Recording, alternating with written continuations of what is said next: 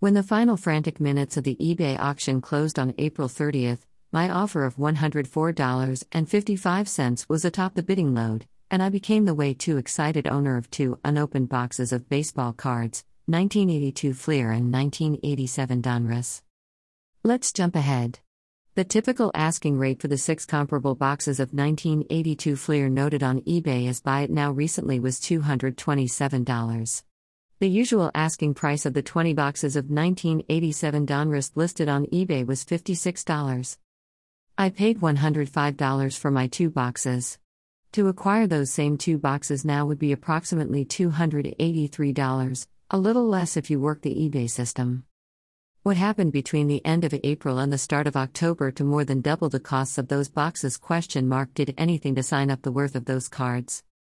You understand the answer to that concern. Obviously, the coronavirus pandemic occurred.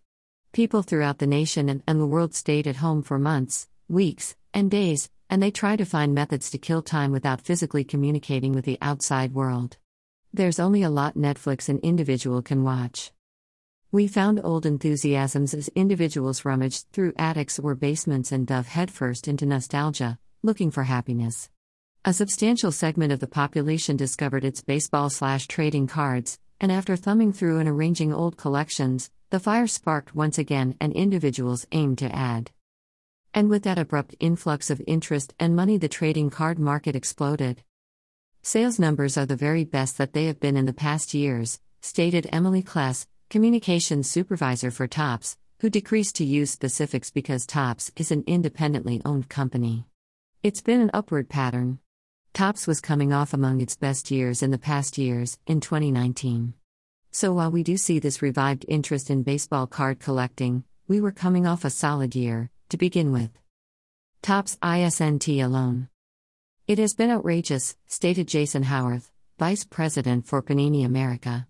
We've been pressing and working in this direction for a while, and a whole bunch of occasions built and grew out of control up some additional momentum that was already feeding into the marketplace. The sales that are happening now at Walmart and Target right now, for August and September, are 3 times what we would expect during a holiday shopping season, he said. It's crazy. What's going on? And if cards seem more difficult to find at your local big box merchant this year, there might be a factor. We have actually heard stories of people just sitting there waiting on them to put the item on the shelves, and it's eliminated as soon as they end up putting it out, Howard stated. However, this summer season hasn't just been a boom for the big companies producing the cards. When I was a kid, I used to ride my bike approximately Baseball Plus, the baseball card, plus, shop in suburban St. Louis owned by Mark Schlemier that also took place to be conveniently situated beside a bowling alley. Seriously, the bowl several video games then purchased some baseball cards. Days of my childhood were terrific. He changed areas years earlier, but Baseball Plus still is going strong both in person and online. Schlemier approximated that he saw a 250% overall boost in sales from May to August compared with a typical year. The eBay sales were simply an all-time high, he said. I did more in March to April-May than in some previous complete years, integrated, in dollars and volume and variety. Over the years, Schlemier gathered the team and stadium-themed items, such as Lambeau Field puzzles or Cubs vs. Cardinals checker sets. It turns out unique products were pretty popular purchases with individuals stuck at home looking to pass the time. Early on, when someone walked in the door, they were there for 3 minutes and would say something like, "Well, I came in for a box of Heritage. However, I do not know when I'm going to get back out again, so you'd better provide me 2 boxes of Heritage and another box of Topps Series I." So they were seeking to invest $90, but because you didn't know what was going to happen day to day, they'd purchase several boxes to tide them over, Schlemier stated. As everything opened back up and people got more comfortable with going back out, the foot traffic steadily increased, and the sales were still there. They weren't panic buying, but they were still buying. We hooked them all over once again because by then, you put a pack in someone's hand, and it doesn't matter whether you're 4 years of age or 40 years old, Howarth said. If you occur to find a gamer you enjoy or a team that you love, you're happy. That's the power of the trading card and the reality that individuals could find that once again and a piece of happiness and pleasure during this insane time where you're freaking out over whatever. I'm glad this is an excellent diversion. I believe that's cool. Back in the routine. So who are these people who kicked the marketplace into overdrive this spring/summer? I wanted to know, so I asked folks on Twitter to call me if they restarted, or just started, collecting during the pandemic. Not a perfect sample, naturally, but it's a start. They were not going to lie. I was a bit overloaded by the response. Here are just a couple of examples of why individuals jumped back into the hobby. Pound Barnett, Colorado. I was classic after seeing 80s films with my better half and kids 2 weeks in a row, so I promised to clear out my 1980s toy collection in the basement. Along the way, I rediscovered the cards I'd collected as a kid, and I was hooked, again. I never set out to add anything to my collection. However, man, was I wrong about that. I found myself on set builds, completing trades with folks from around the nation, nearly every state.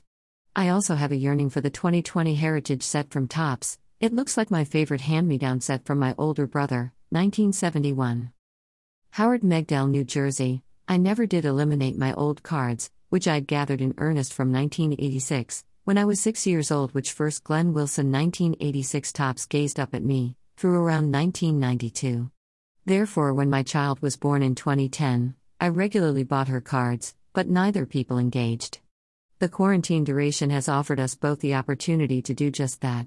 When we found out about box breaks, we saw one on a Saturday afternoon on YouTube while a game was playing on TV. And we quickly concluded that it would be enjoyable to attempt, and that in between my experience covering the sport and her social media proficiency, we might do it better. It's been such fun to prepare with her and get to see numerous fantastic cards, and after that send them to individuals.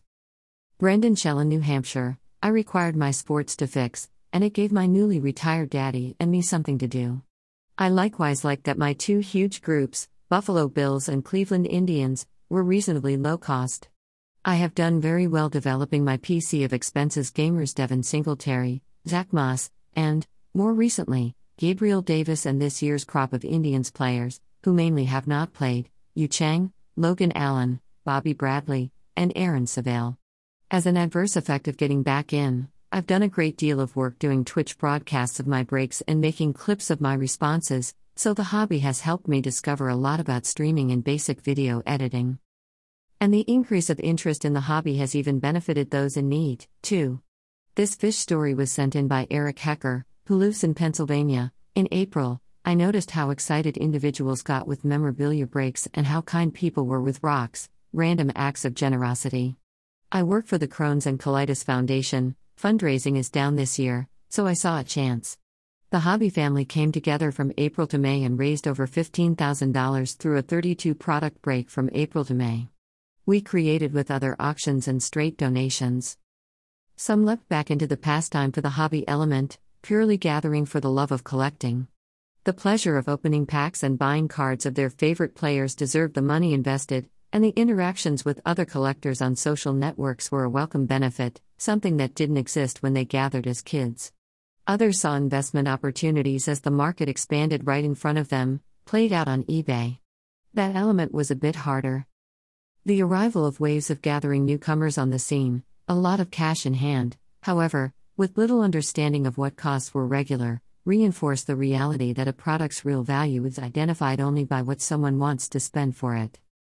Let's use Inception, a premium Topps item with a rookie/superstar packed 100 card checklist, as an example. A box includes 1 pack with 7 cards, 1 sign or sign relic, 2 base parallel cards, and 4 standard cards. It retails for $75. It's a nice product since you're insured an autograph, Schlemier said. The parallel can be anywhere from an unnumbered green parallel to their entire list of different colored, serial numbered parallels. It's a genuine thick card, a basic 5-card density card. Here's the essential part of this formula. Beginning was launched to the general public on March 20th, 8 days after the NBA shut down its regular season, and MLB canceled the rest of spring training. In the market, the term panic purchasing quickly became a simple thing. Ronnie Drake, whose participation in the hobby expanded rapidly with newfound spare time during the pandemic, including his own YouTube channel, understands this well. He purchased 2 cases, 16 boxes, of Creation on March 25 for $1,080 each, an average of $67.50 per box. The next time the very same place had them offered, Less than a month later, the case price soared to $1,600. He passed at the higher price. On packages I opened, I just made my refund. I pulled a low number Dustin May auto/relic, Drake said. On the amount of the break too, I profited less than $100, the value wasn't there for me or those who bought into my breaks. On eBay, the creation increase is a lot more extreme. Several boxes have sold for more than $170 in the past few months. The only two cases noted on eBay are marked at $2,900 and $2,639, and all 16 specific boxes are pointed out at $155 or more. And that's the problem. Seasoned collectors know that just because an item is noted at a specific rate on eBay doesn't indicate it's worth that much. For those waves of folks back into the hobby in April, May, and June, asking prices on eBay felt like recognized requirements, primarily because those newbies couldn't physically go into shops or card programs and see what other choices exist. And folks like Kevin Bradley, who resides in Austin, Texas, have taken a very analytical, often aggressive, technique after jumping back into the hobby. Bradley fell for gathering as a kid, with just a couple of magical journeys to Ted's baseball space in Houston. The card shop was set up like a ballpark, with green turf and foul poles at either side of the store, and Ted treated the kids who walked in with their allowances the same way he dealt with the grown-ups with genuine money to invest. That meant whatever to Bradley, an often shy kid without a great deal of self-confidence, and he even worked there for a couple of years until he left for college. Just about whatever I achieved in my professional life, he stated in a phone call recently, I can trace back to that experience. Ted Stokes died last year, which restored memories of good days. And an extended duration of terrible, difficult occasions consisting of a terrifying one, when one of his daughters was diagnosed with cancer. However, after 4 months of treatment was declared cancer-free in January, left him searching for something to make him pleased, in addition to his family, obviously. He found trading cards once again. He jumped in with both feet, even though he admittedly wasn't sure what he was jumping into. The excitement was satisfied with questions of discovery. What companies even make cards now in each sport? What's a numbered card? Bradley began by buying lots of boxes, initially from eBay and after that from suppliers when the truth of eBay's buy it now rates embedded in. The more he messed around in the hobby with his valuable, totally free minutes. He's married with 5 kids. The more he moved toward purchasing private cards, particularly PSAs. He picked his gamers Luka Doncic, LeBron James, and Kobe Bryant in basketball, Patrick Mahomes, Dak Prescott, Kyler Murray in football, Juan Soto, Fernando Tatis, and Ronald Acuna Jr. in baseball, among others, and went that route. To him, it resembled a little stock market investing workout. This is the same thing, just on a smaller level, private players that swing extremely, in some cases based on an individual video game performance, he said. So there's cash to be made in there, but I do not always have the time or persistence. But longer term, guys like Mike Trout, Luka, Michael Jordan, and LeBron James are Apple and Amazon and Microsoft, so why refrain from doing that? That's much more fun. I ask myself, what do you want to invest in, how? And one of the answers to that concern might be this: Bradley has done the research and run the numbers on what it would require to open his version of Ted's baseball room, perhaps at some point in the spring of 2022, after he sees what occurs with COVID and how the card market shakes out. With what our family has been through in this previous year, it's sort of like, I do not wish to get to 60 or 70 or 80 and be like, man, why didn't you simply take a shot at something that actually would have made you happy? I don't understand if it's COVID or just the point where I remain in life where I look back to what things made me pleased as a kid, he said. I do not have any remorses in my life, but I want to be happy, too, and this is just one of those things that do it for me. There are many little parts, the organizational elements, the financial investment aspects, the nostalgia aspects, the buying and selling that's fun, simply all of that. And it boils down to this: I wish to produce that same magic for my kids that Ted developed for me. Back to the Future? Throughout our prolonged conversation, Howarth, the Panini VP, referenced the 1980s and early 1990s as what most feel are the glory days of collecting, but said what's occurring now is unmatched. It's also completely different from what was taking place back then, the age of scrap wax goodness. At that time, everybody desired baseball cards, so the card business satisfied that demand by printing cards with reckless desert and enormously overproducing a couple of sets each year. It was terrific short-term high sales and delighted consumers getting the players/teams they desired from their packs, which were sealed with wax, hence the junk wax name that stuck. However, eventually everyone understood there were lots of cards flooding the market, and costs came crashing down. In the 1980s, you thought, if I keep this Bo Jackson rated rookie card, sooner or later it'll deserve genuine money, Howarth said. Whereas now, you open up a pack, and there are cards in there currently worth real money. And, yeah, that real cash is one hell of a draw. There is most certainly a betting field to opening most packs today. Schlemier kept in mind the hope of finding possible autographs/relics belong to playing the slots in Vegas. In 1990, you might purchase a pack for 60 cents and get a Frank Thomas rookie out of it or a Ken Griffey Jr., and maybe get $2 or $3 for it, he said. But now, you can buy a pack of cards for $5 and get a card that's worth thousands. And I'm talking thousands of dollars that afternoon on eBay. That's undoubtedly a new component. So with the popularity of trading cards soaring, it's fair to ask what those in the market are doing to avoid making the same errors, mashing the print button over and over and over in an attempt to cash in as much as possible. I think there are a couple of various things, Howarth stated. 1. We're very cognizant of what taken place in the 80s as a company and the mistakes that other producers made during that time. And understanding, as another 1980s collecting staple informed us, is half the fight. Please make no mistake, the companies are still producing lots of cards, but they're diversified. Instead of simply one set into the 1980s, then a couple of offerings a year in the 1990s, Topps has approximately 50 various baseball products, consisting of pastime exclusive/retail particular variations. Panini this year has plans for 37 NFL offerings, 30 NBA. Panini owns the exclusive license with both the NBA and NFL, 11 MLBPA, 11 colleges/draft, 6 football, 5 basketball, 7 soccer, and 4 NASCAR. It's reasonable to ask, naturally, whether that's excessive, too. It advises me a little of that tipping point, like in 1993 or 94, where there were so many various producers, and everybody was trying to cash in, Bradley said. Now, you invest a lot on a box and hope you get your cash's worth. And I get that it's fun and lotto ticket-ish. However, there are so many exciting dynamics taking place. Individuals say, well, it's not taking place now because of PSA and Beckett grading and cars and parallels and all that stuff. But if every other card has a 1/1 and 1/10 and 1/20 and 1/30 and 1/50 and 1/70, how scarce are a lot of those things? What's next? While the industry has grown in recent months, it hasn't been without headaches.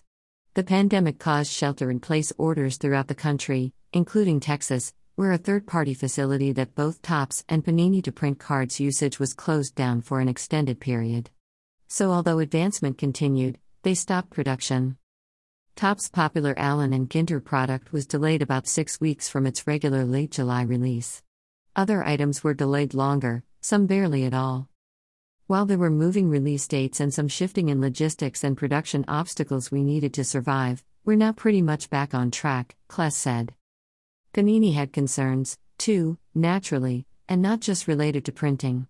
The company has been the NBA's exclusive trading card for years now and stops briefly in the NBA schedule. For instance, the NBA draft, initially scheduled for June 25, however pushed back to November 18, tossed a wrench into strategies. Normally, our first NBA product around this novice class would be coming out in October. However, that's not the case, Howarth said. It'll probably be December. Something I wanted to ask, understanding I most likely would not get any secrets exposed, is how next year's offerings would reflect the quirk of the 2020 season, specifically with baseball cards. To me, baseball cards have an opportunity to record a season in such a way no other product/industry honestly can. And what historical season needs reporting more than 2020? Masks, neck gaiters, players in the stands throughout games, and about 1,000 other things. It's an exceptional opportunity for Topps because 2021 is the business's 70th anniversary. It still has the exclusive MLB license. Panini has an agreement with the MLBPA, which implies they can use the gamers, however, not the team names or logos. So many people have pertained to us saying, Oh, you require a cardboard cutout subset or things like that, Plus stated with a laugh. There are numerous special concepts stimulated from 2020 in the odd, though historical, season that this is. I do not understand precisely what the brand team is rather approximately as far as preparing for 2021.